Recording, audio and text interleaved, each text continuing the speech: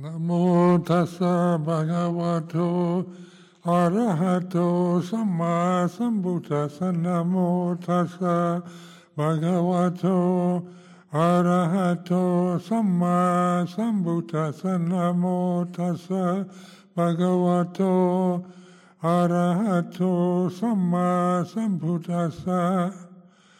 Aparutade sangamatassa tawara ye sodabandha bamunjantu satang.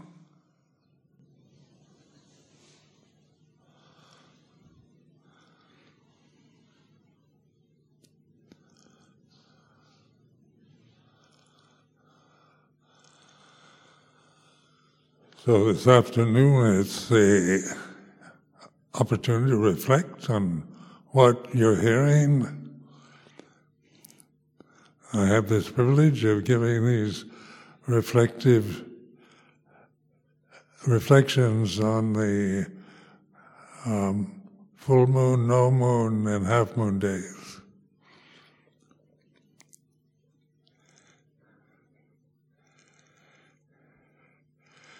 So I'd like to emphasize the importance of being a witness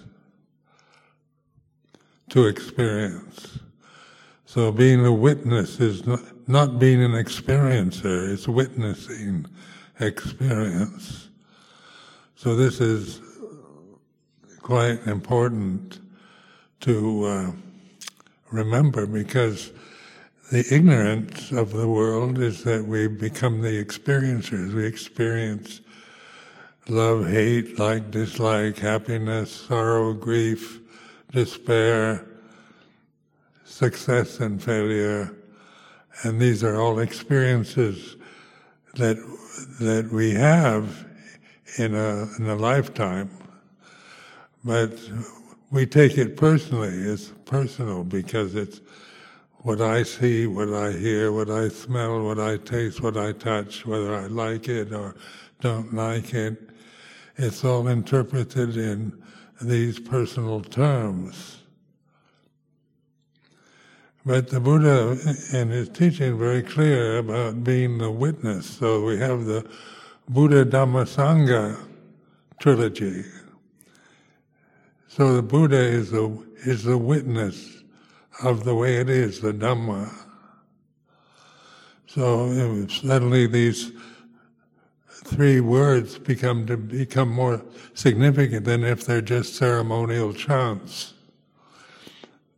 So this relationship of Buddha to Dhamma, it's Buddha that knows Dhamma, not the personality.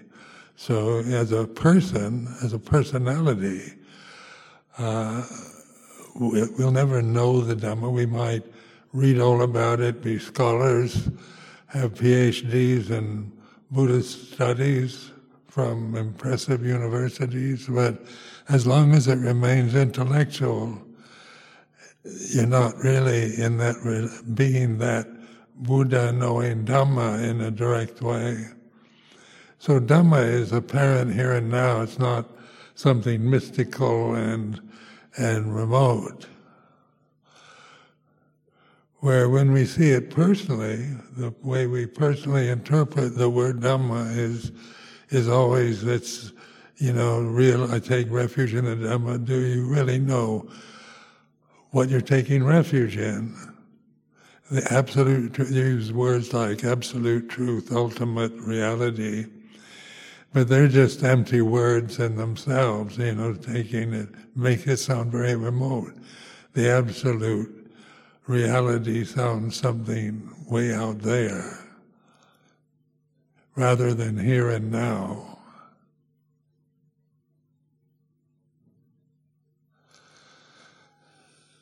So this is the problem of religion. In Christianity, God becomes somebody way out there, and the deities that people worship are higher or better or somehow in a distance, not here and now. Where the Dhamma is here and now. It's timeless. Ehipassiko, come and see for yourself. And so you're not looking outward for Dhamma. You're not trying, what you read in a text, in a scripture, in a sutta is all very good, but that's not the real Dhamma. That's just pointing to Dhamma and trying to make it something kind of realizable. Absolute reality. How do you take refuge in absolute reality or ultimate reality? These are superlatives, words in English.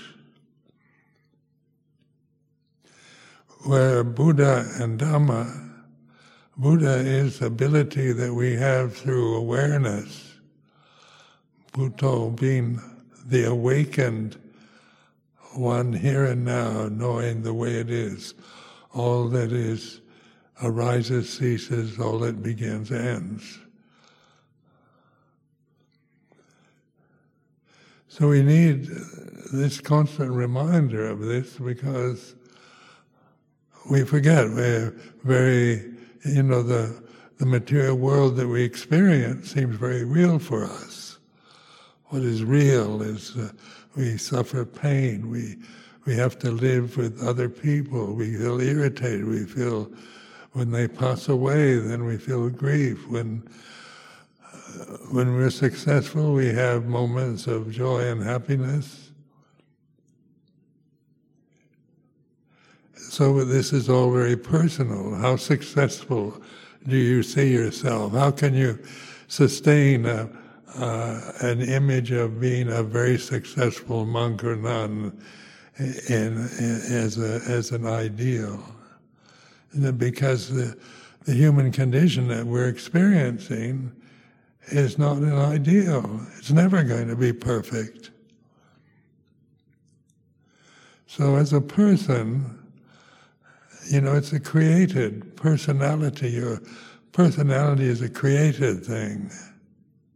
And it can change according to conditions that we have to experience through a lifetime.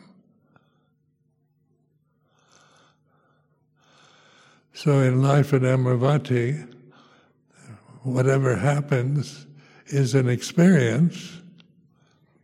So we experience through the senses, through what we see, hear, smell, taste, touch, and think, our reactions to life, the way we're conditioned to love or hate, like or dislike, or approve or disapprove. This still happens, but the relationship to the world is through clinging, and that creates this sense of suffering. Because the world is a realm of suffering in itself. It's going to change. You're not going to find permanent happiness through organizing the world into a peaceful place. Because the world is not, by nature, a very peaceful place. It's in this process of change. The whole solar system, the sun, moon, and stars, everything is changing. That's its nature. And one's own body is changing. You can't maintain youth. Growing old is part of the human experience.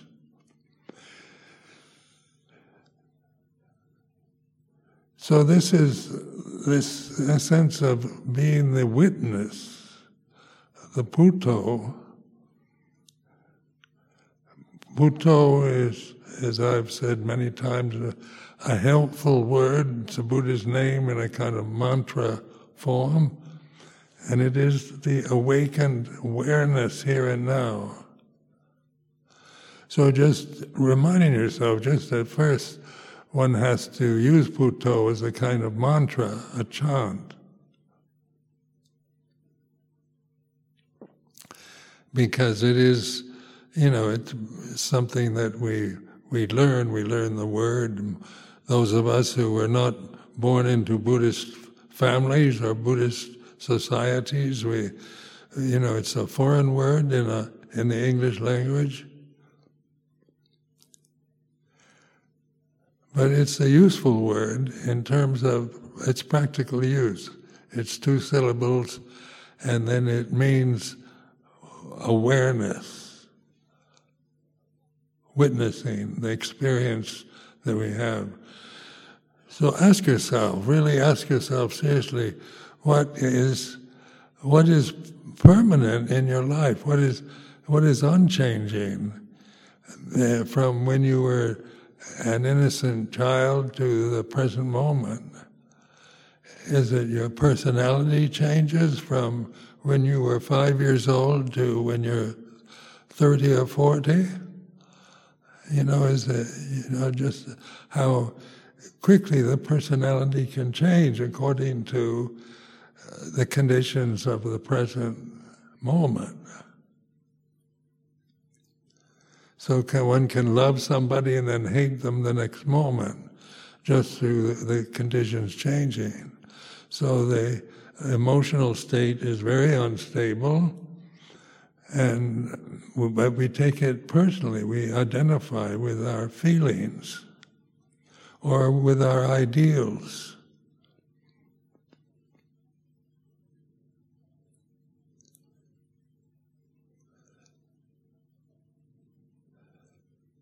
So there's clinging to things that are basically unstable. Their very nature is unstable.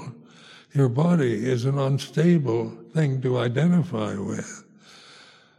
Your emotions are very unstable. They're subject to all kinds of external conditions changing. Your intellect, what is that?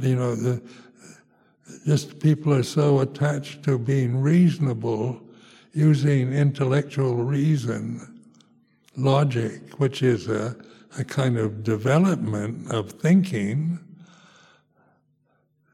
controlled thinking, using right and wrong and true and false, good and bad. But is that stable? You can lose your intellect. The intellect is, to try to make life completely rational and sensible and fair is hopeless, because we have to live with what is, inexorably changing, and we can't stop that change. We can't cling to an ideal and expect to make it permanent. They change. And some of the biggest cynics in modern society were once very idealistic. In religion, we can become very cynical because we practice meditation, we become monks or nuns or samanas, and we give our life to this very noble tradition, and then we aren't getting what we want as a person. So people lose faith, become cynics, they say, I've meditated, but I didn't get anything out of it. And so if you're meditating in order to get something, you can be the witness of that. If you're trying to get samadhi or concentrated, you can witness that. What is it that is aware of, I want samadhi? Is it, you take it personally, but it's a desire to get something you don't have or you imagine. To get enlightened, we practice to realize Nibbana in the Upasampada, in the ordination ceremonies, to realize Nibbana for ourselves. What does that mean? Can I, as a person, realize Nibbana?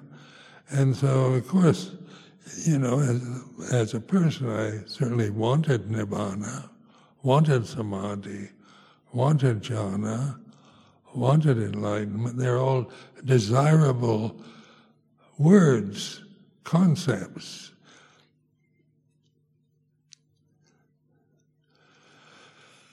But then the Buddha points to the ego, the Sakyaditthi ego, the personality, the sense of oneself as a physical form, as a man or woman.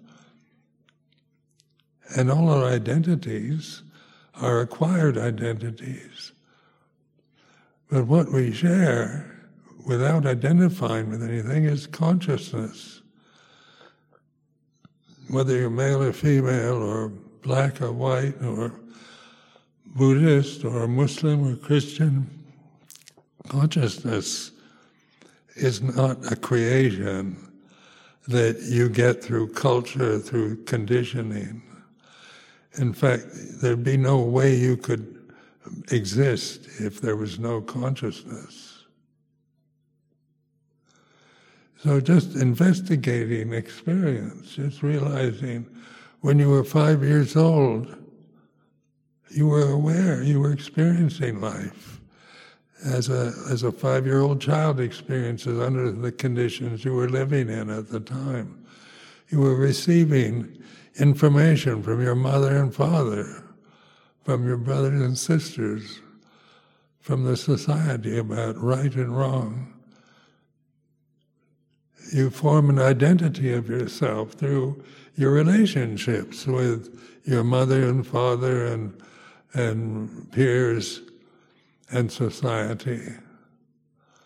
You form, we get all kinds of information about whether we're good or bad, right or wrong, through our parents, through our society, through our education. We're trained to be moral, keep the 10 Commandments if you're a Christian, or the 5 precepts. These are about morality, about action and speech. And this is all taken very personally. So a bad action, you become a bad person. Through telling a lie, you become a liar. By stealing something, you become a thief. And that's how the identification operates. When you ordain as a bhikkhu, you become a bhikkhu. Ordaining as Siladhara, you become a Siladhara. So this is an identity. But what is the ultimate reality behind all these identities is conscious awareness. Dhamma is the refuge.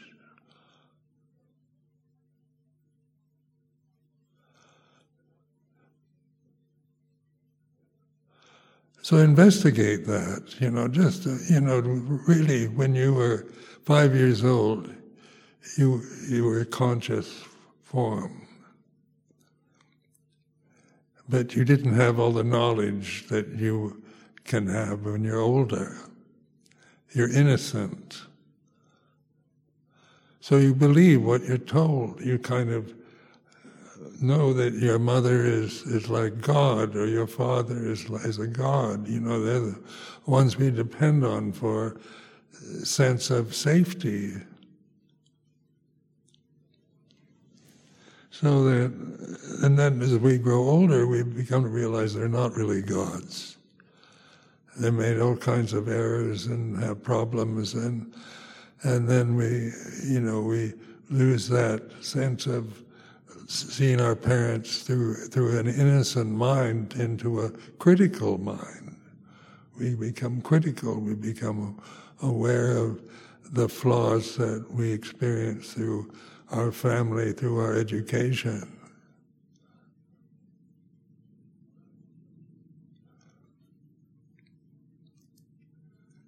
But I found it very helpful to really, and when I was 5 years old, there is still the consciousness hasn't changed. As a fully conscious human form at 5, and when I was born, and now that I'm old, the consciousness doesn't get old. Consciousness doesn't have an age. But the body certainly ages. And then you've had all these years, nearly 90 years of experience through the senses. So you have memories, a lot of memories, through just because these forms can remember of the things of the past, the experience of the past, which can create a sense of joy or depression or despair.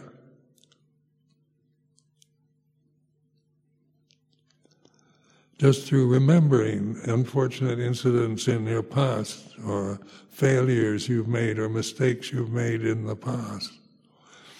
Another subject to really investigate is guilt. This is a very common problem in the Western world, because the Judeo-Christian tend to see that we're basically sinners. So you get this kind of information that our very nature is sinful from the day you're born in sin, and you've got to try to behave yourself, be rewarded by being virtuous.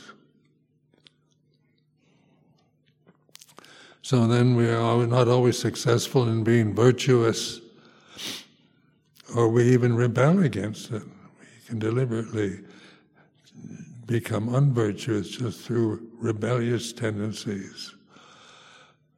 But the consciousness doesn't change to a rebel or a faith-oriented individual. Consciousness in King Charles and consciousness in each one of us is the same. It's not a king, it's not a Buddhist monk, it's not a man or woman, but it's here and now, and it's what you experience. You don't experience consciousness, you are the consciousness.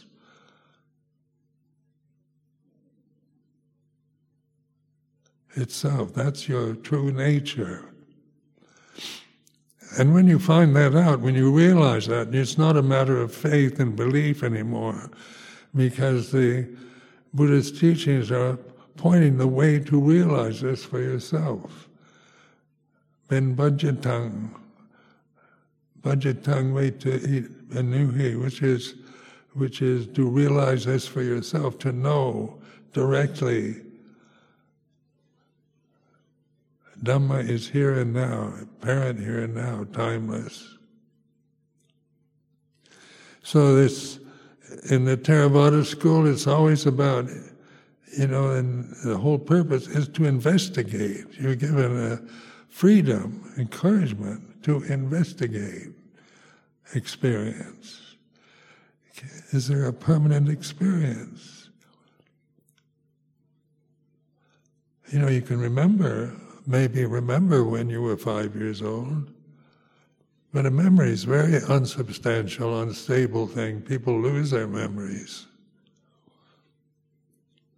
Acquired knowledge, great intellects who've spent their life studying science and psychology can get dementia and Alzheimer's, can lose what they've learned over all the years of their life, just through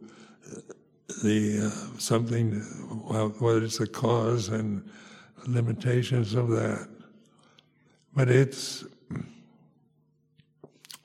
so memory is not something to hold on to, nor is an ideal about the future.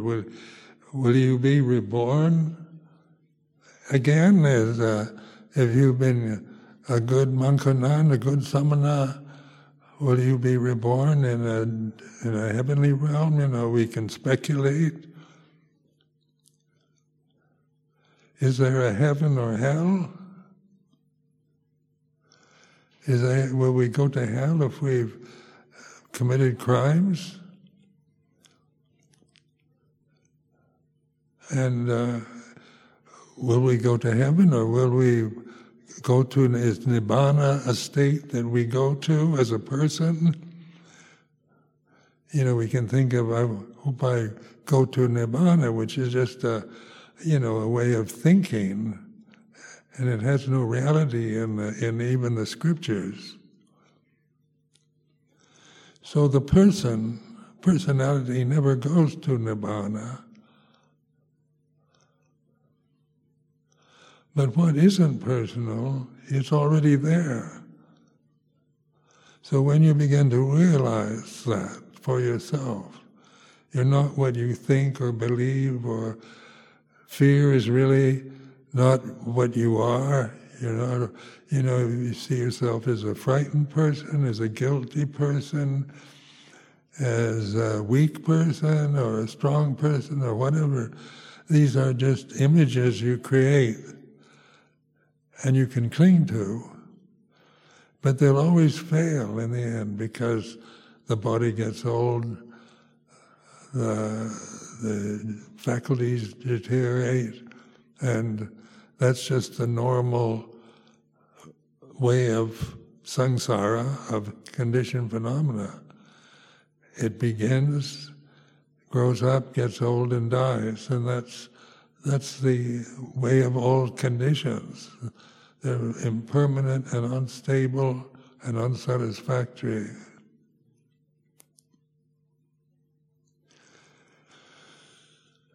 So I encourage you to take your stand with awareness and learn from life as you experience it here, whether what you like or don't like, agree or disagree with, be the witness to it. Don't get caught up in the scandals or gossip or crises that all human beings have in life. But use them. They're going to happen. They're going to be disappointments, losses, shocks, and we can become disillusioned. We can become critical of tradition, of Buddhism, of monks or nuns, and we, that's how we're conditioned. That's the personality conditioned to love and hate, like or dislike. But what isn't conditioned is awareness, mindfulness, whatever you want to call it.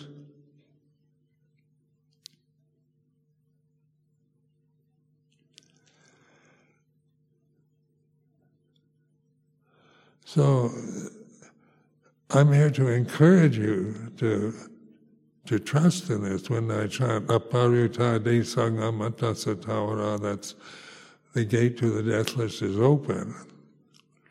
Well, that's a statement as we assume was made by the Buddha after his enlightenment. The gate to the deathless is open. And that was to me, was the most inspiring proclamation. There's a way out of this realm of suffering. When you're caught in the identity with the five khandhas, and they're changing this, and you inherit your parents' genes and DNA and so forth. So we're kind of born into the world. We don't ask to be born. We're born into the families that we're born into. And this is the way it is. Birth is like this. But then we form this sense of being separate. We see our identities. I'm separate. My mother's a separate person from me. my father is a different person than I am. I'm very different from my brother or sister. And so we identify with our differences, with our, we long for love and stability and safety and security. But to find it in the world, in samsara, which is, these changing conditions that we experience through the senses, this is a completely sensitive experience that we're born into. Once you're born, a little baby has to experience through seeing, hearing, smelling, tasting, touching, through thinking, through emotion. And that's life in the forms of the human condition. It's not a blissful experience. It was never intended to be. Why it is this way, nobody knows. You can't answer the question why. Who created it? How did it happen, And in terms of Buddhist psychology, it's basically an illusion. This material realm that we're experiencing is an illusion. But to the eyes, it seems very real. And all our personality, cultural identities have been based on the reality of the five khandhas, of what we see, hear, smell, taste, touch, think, and feel. And just to notice that sensitivity is like this. Suddenly you're opening yourself up to not trying to find anything, but to just be here and now. And being a sensitive form is like this. You're experiencing beauty, ugliness, pleasure, pain through the senses, through the form of a human body that you have. And it's like this, being human, having a human body. Having a male body is like this. Having a female body is like this. So it's not judging which is better, or how, should everybody be male or female, or which is the superior sex. These are opinions formed through cultural identification, through conditioning. It's not about superiority and inferiority anymore. It's about all conditions are impermanent and not self.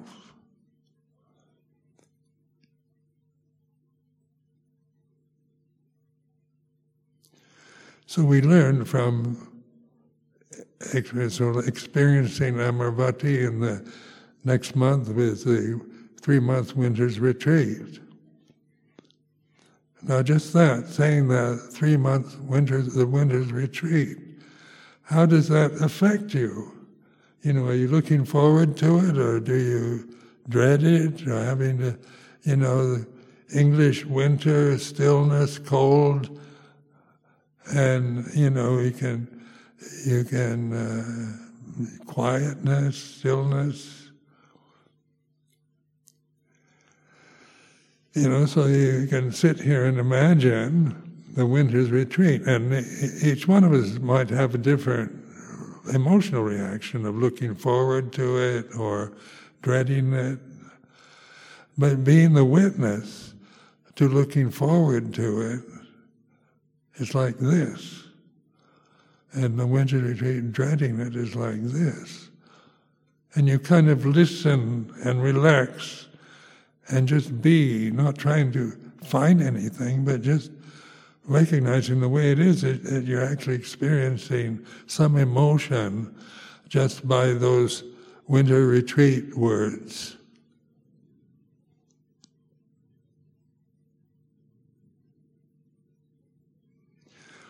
And this is a way of investigating to find out what is aware.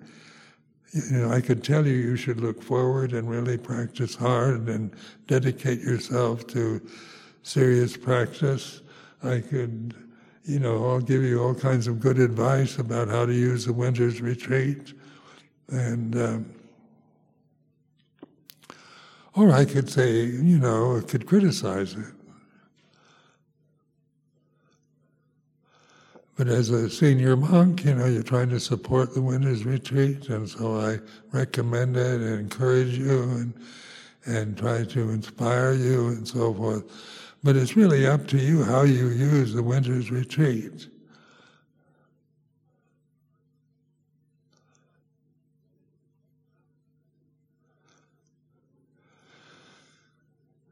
So it's always this kind of freedom you realize is your true nature. You're not bound, incarcerated into a form, a male or female form, or as you might feel sometimes, as we all feel sometimes, being limited and born into this very restricted form that we identify with. But ultimate freedom, enlightenment, is here and now, apparent here and now. And that's what we realize through awareness, through mindfulness, through conscious awareness. And it's not being aware of the object anymore, but of the way it is. So that's the state of being aware, rather than becoming aware. So it's more of a sense of letting go, relaxation, listening, observing. It's like this. Being bored, being restless is like this. Being angry, being frightened, being greedy is like this.